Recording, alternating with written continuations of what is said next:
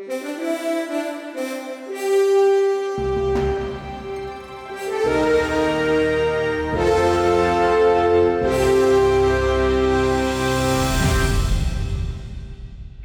Meslow is a senior editor at The Week magazine and a writer and critic for publications including GQ, New York Magazine, and The Atlantic. Scott is a long-standing fan of romantic comedies and enjoys watching them with his wife, their daughter, and a rescue dog they named after Mads Mikkelsen. From Hollywood with Love is Scott's first book. Now, Scott, I was curious, was there a film that sort of got you going as being a fan of the genre? Yeah, I mean, conveniently enough for me, the start of my book is also my first and favorite romantic comedy, which is When Harry Met Sally. So that is your number one. Yeah, I mean, as much as I hate to be a cliche, I do think that is about as perfect as a modern rom-com can get. I don't think it's cliche because I'd have to agree with you, to be honest. I think it's about my favorite of the modern ones as well. There's just nothing to dislike about it. It is perfectly constructed and perfectly performed. No, it's actually, I was going to be speaking about that in a question I wanted to ask you. That is a movie which you mentioned, and looking back on it now, it's the first like 12 or 14 minutes, I think you say, as we all know, takes place in a car, two people talking. And it got me to thinking about, fast forward a few years later with You've Got Mail, which to my memory was the first one to sort of introduce how the things that we have in technology now, cell phones, text, and everything, sort of affect courtship. Courtship is different now than it was then. So my question to you is, what are your thoughts on how these changes affect how courtship is represented? And we can compare it like When Harry Met Sally, which really begins with the dialogue of two people face to face, and then fast forward to, say, for example, a movie like Friends with Benefits, which, the first 10 minutes of that is very much text and cell phones, and the film itself just moves at a much faster pace. Do you have any comments on that? Yeah, it's always really interesting to watch how film in general responds to kind of changes in technology, and I think rom-coms especially, because they are so character-driven, and I mean, they are talking about a subject as universal as falling in love and getting together, but the way that kind of whatever's happening in the world gets in our way. You've Got Mail is such a funny example of that, because it's, at the time it was so forward-thinking in terms of this is where things are going. Like, you're going to email people, and right. Big box Barnes and Noble type stores are going to kill the little bookstores, and it's like, that all feels like a period piece now. Like, none exactly. of those things. Now, all of our dating is, at least, the younger generation approach to dating is all on technology, and everyone's buying books on Amazon, and Barnes and Noble is in trouble. But to kind of situate a love story in the middle of all of those cultural shifts, I think that's kind of the fun and challenge of trying to make a modern, relevant rom-com. Mm-hmm. Now, Scott, right now we're in this period of COVID where, the theaters have been reopened since the summer. And so far, the older audience seems to be staying away from the theatrical experience. And a lot of the movies that are being pitched as Oscar contenders, these mid-budget serious films, are not doing well. Will that have an impact on what romantic comedies go into production? What is being planned for, say, a couple of years from now? Do you have any feeling about that? Yeah, I think there's definitely truth to what you're saying in terms of the rom-coms that the studios will get into. I don't think it's any accident that Crazy Rich Asians is kind of the big studio rom-com in the past few years, and that movie is really built around among other things, on spectacle, where yes.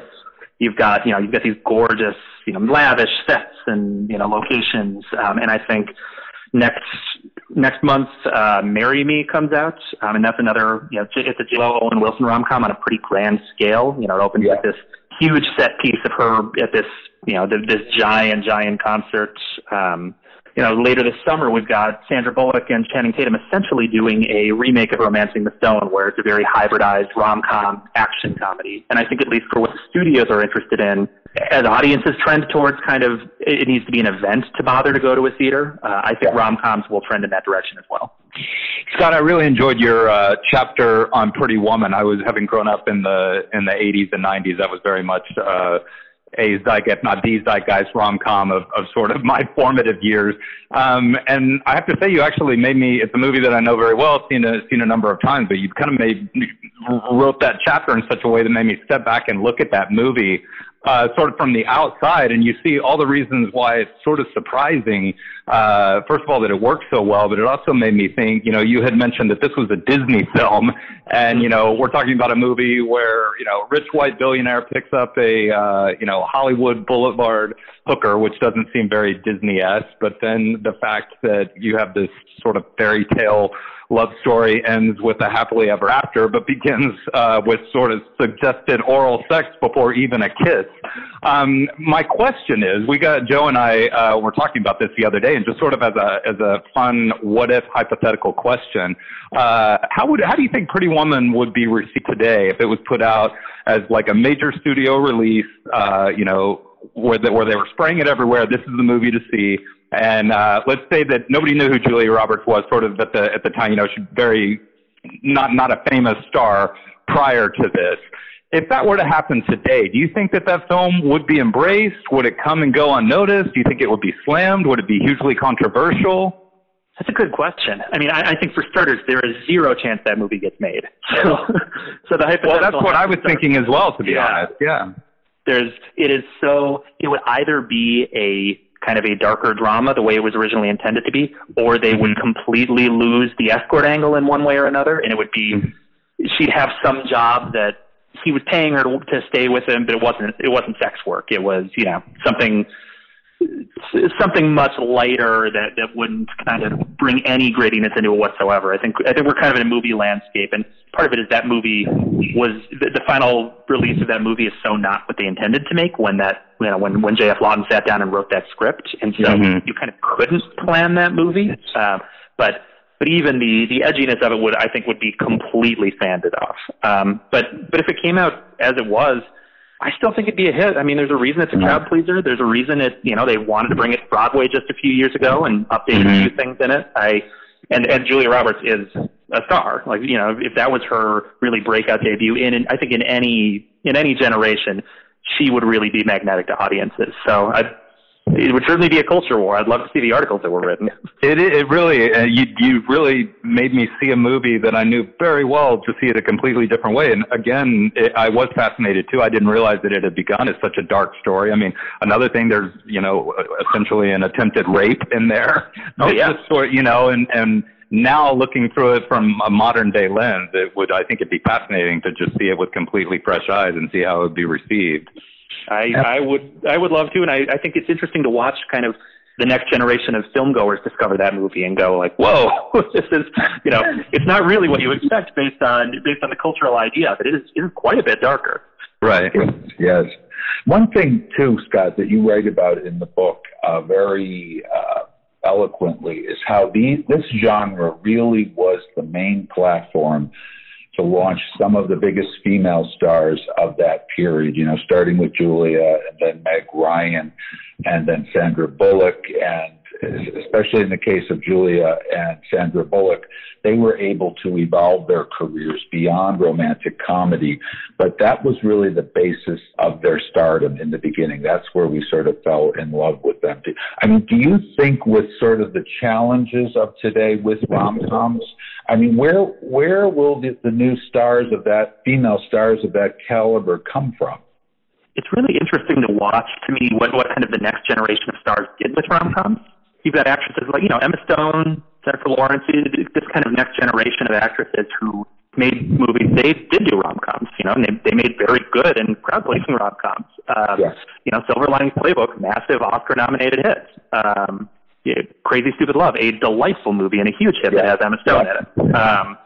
So those movies existed, but it felt like at the time it was a little more it was almost a crucible for a young actress to go through in the 90s, where she had to star in a rom-com and, audiences would fall in love with her, and maybe that would open up a different lane.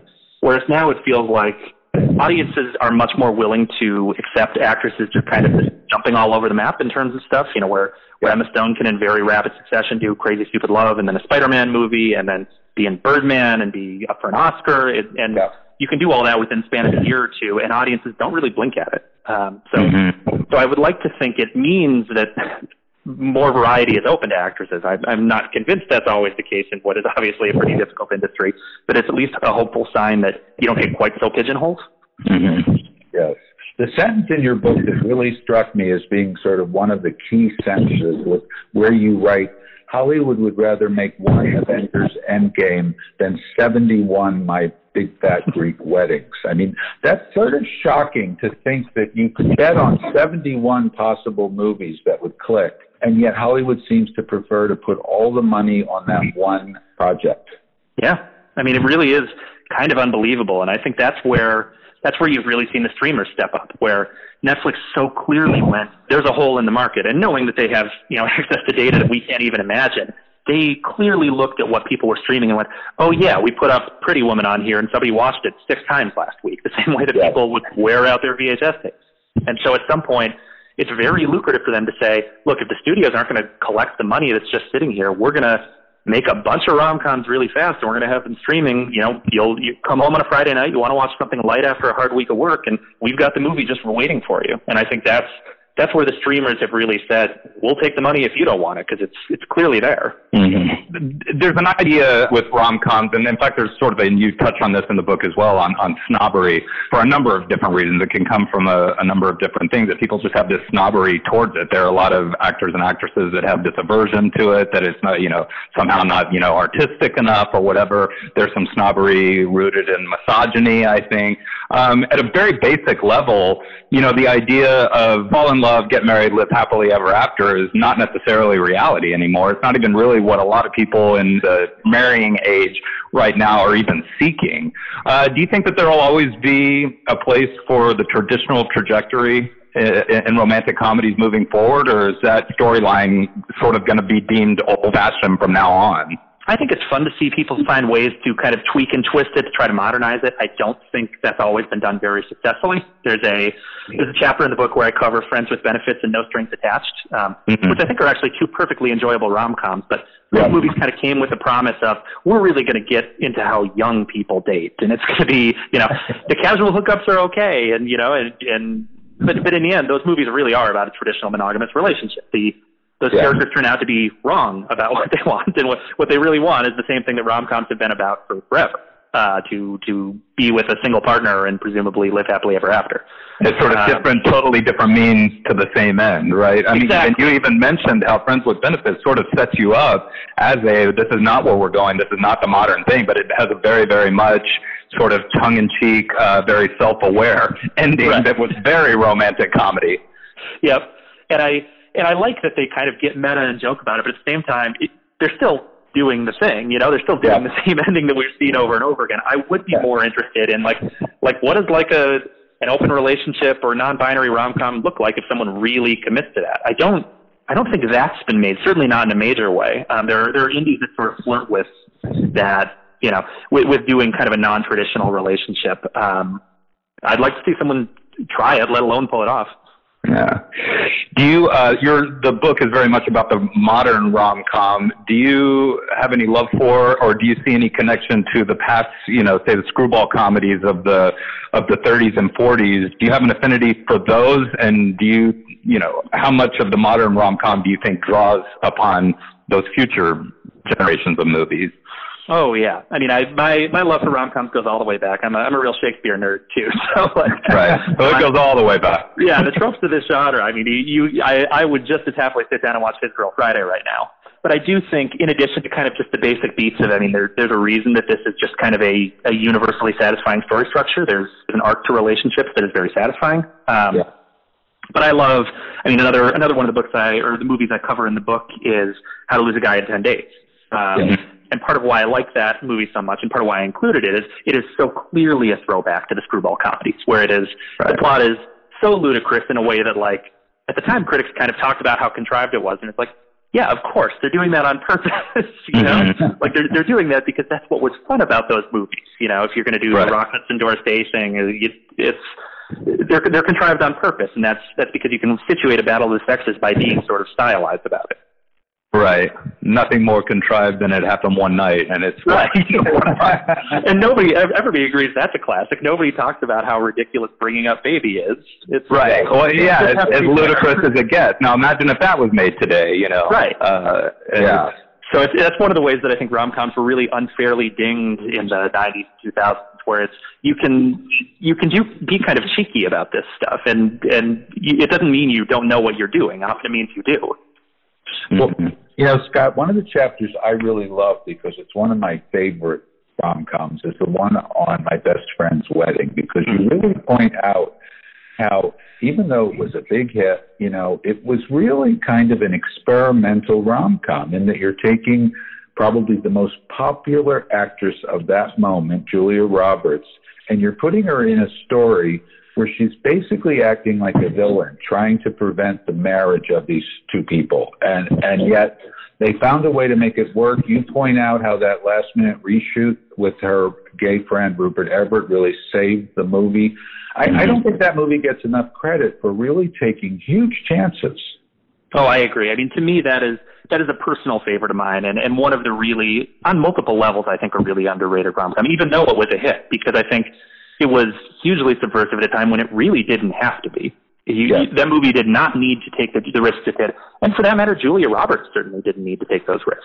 You know, she's quite literally. I mean, there's a second level on which that movie plays where she's inviting her potential box office rival to a role of stardom. I mean, to star opposite Cameron Diaz in that movie, and then to have Cameron Diaz be the one who gets chosen and, you know, kind of gets the moment in the spotlight. I mean, that's a and is really even the sweeter, the more likable character. Because I have to say, you know, I have to be completely honest. I remember in seeing that, I was like, I'm not sure that I like Julia Roberts' character in this thing, you know, and I kind of struggle with that movie, to be honest.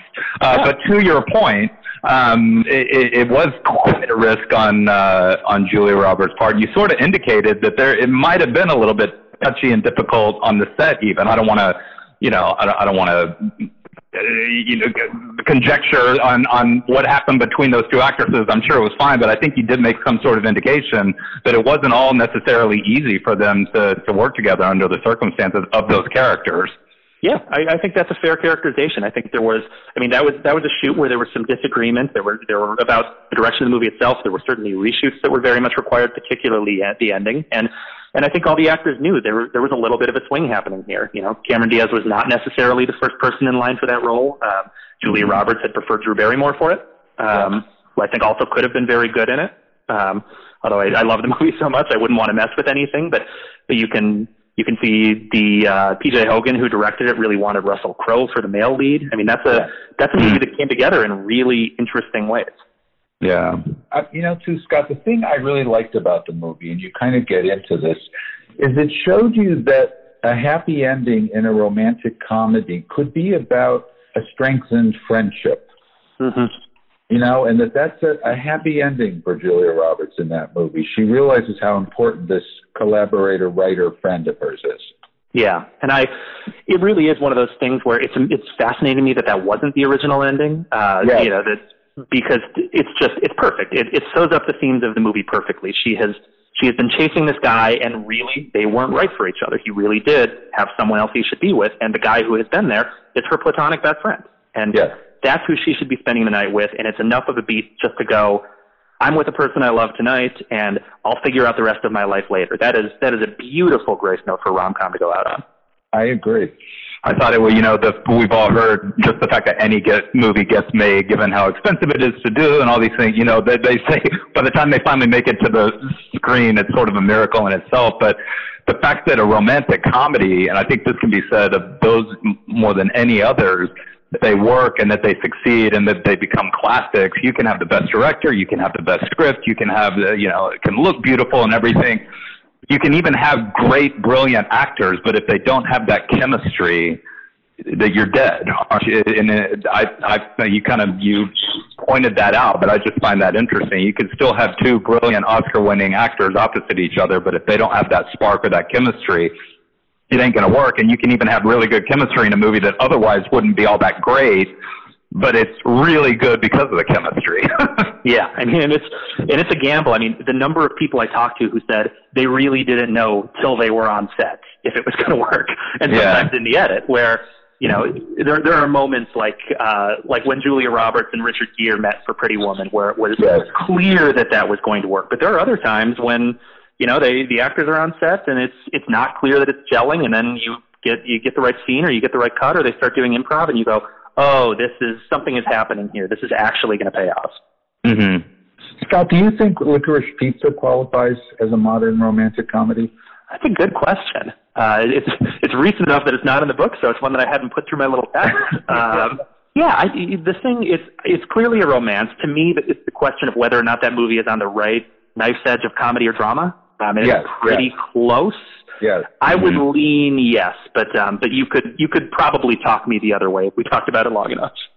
Because I like your definition of it too, and in saying that, and I'd never heard this articulated this way, but to decide if something is a romantic comedy or just a comedy, or it's if you take the love story out of it, you still have a movie, correct? Yeah. I'm paraphrasing, exactly. but yeah. No, that's exactly right. And it's part of where a lot of movies aimed at women get characterized as rom-coms in a very sexist and incorrect way. That, people talk about stuff like The Devil Wears Prada or Miss Congeniality, which are great movies, but they are comedies with romantic subplots. The main thrust of that movie is not about whether or not she falls in love. Yes. The thing about Licorice Pizza that I liked was it's a little bit in the vein of My Best Friend's Wedding, where to me, a lot of people got hung up on it's a relationship between a 25-year-old and a 15-year-old, but to me, the movie's really about them becoming very good friends. Yes, agree. I mean, there's for what is a romance, quote unquote. There's not a lot of love. The love is more complicated than that. You have certainly nothing is ever consummated. Right, exactly. Yeah. And so it's why it's as much a coming of age movie at the same time, where it's people sort of discovering themselves and the way of the world and all that through their kind of unique relationship with each other. I thought that was the charm of it, actually, is that it was kind of complicated. It was a little bit difficult for you to wrap your head around, first of all, but that, to me, made it more interesting, and it made it different than a lot of other movies where you're like, I can see exactly where this is going. I didn't know where that was going. And even after I saw it, Joe and I talked about it after we both saw it, and we even had to kind of talk about it a little bit, didn't we, where it was like, well, should we have been uncomfortable about that? No, I don't think so, but some people are. Right. One last thing, Scott. One of the things that I've heard has most impacted, American film in the last, 20 years is the growing reliance of Hollywood on foreign markets. And you even mentioned it at one point that there are sort of domestic issues that are at the heart of many romantic comedies, that they don't really travel so well. Mm-hmm. And yet you also point out that remakes of American comedies have been hugely successful all over the world, that they do their own versions. I mean, do you think that has contributed to Hollywood not being as keen on big star vehicle romantic comedies? I do think that's conventional wisdom and accepted wisdom. I'm not convinced it's correct wisdom, having kind of crunched the numbers myself. I think part of what we're discovering in general is that, and this works cross-culturally, it's happening just as much here, there's this kind of idea that it needs to be situated in the culture where you're showing it or it won't resonate as well. And I don't know, Squid Game was the biggest show on Netflix last year, and you just start to say, what's a more universal theme than love? If you kind of put this stuff out, and Hollywood is always a crapshoot in terms of it needs to be good, it needs to be marketed the right way, it needs, there's a lot that goes into making something a hit. But I think they give up a little too fast. I don't see any reason that these movies couldn't translate cross culturally. And if you need to go the extra step of, say, remaking My Best Friend's Wedding in other cultures, which they have multiple times, it's been a hit every time. It's not that much harder to make kind of what's universal about these stories resonate. I agree. I think love, romance, marriage, it's one thing that virtually everybody on the planet has in common. Yeah. Yeah, well, as you say, Shakespeare knew about it, and I suppose the Greeks knew about it even before that. So it's made it this far. It's probably not, if it's made it this far, it's probably not going to die completely. In fact, as you point out, very much so, it's on an uptick right now. I hate to spoil my ending, but I don't think we're at the end of the rom-com as the book ends. Right.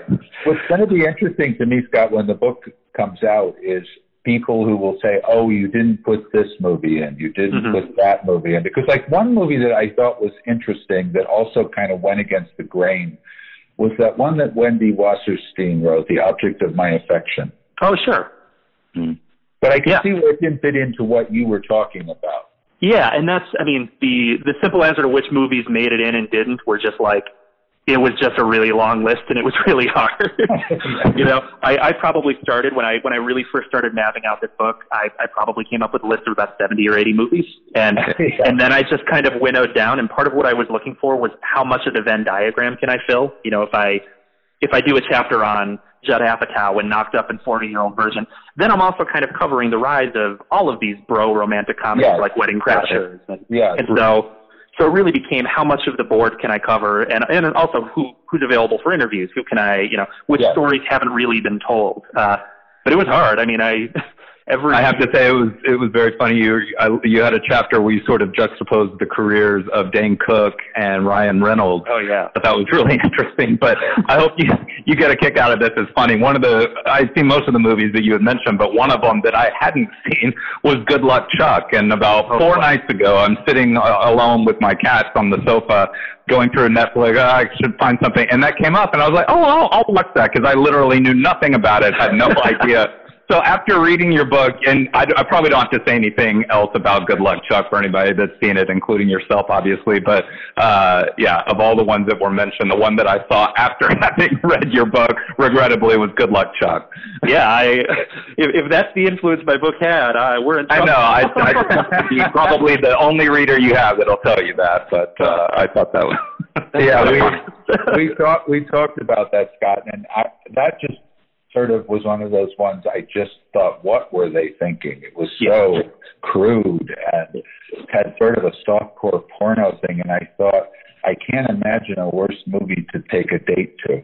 Yep, but it's a fascinating test case in terms of, like, you know, people kind of slag off Apatow for, you know, for some of the raunchiness and crudeness, and you go, look, that's when it's properly calibrated. When it is not properly calibrated, you get a movie like Good Luck Chuck. Right. You see how quickly this can go off the rails. Well, this is what we're talking about. There's everything that what makes these things work and what doesn't is so many fine lines, isn't it? It really is.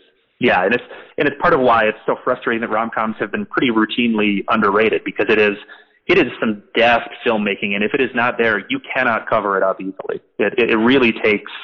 It's so apparent whether or not there's the chemistry, whether the writing is there, whether it's edited properly. They're movies that really rely on a certain set of rhythms. Yes, yes. Which is a shame why they get so dismissed, you know, because I think in a lot of respects, they're probably the hardest thing you can make. Comedy's harder than anything anyway.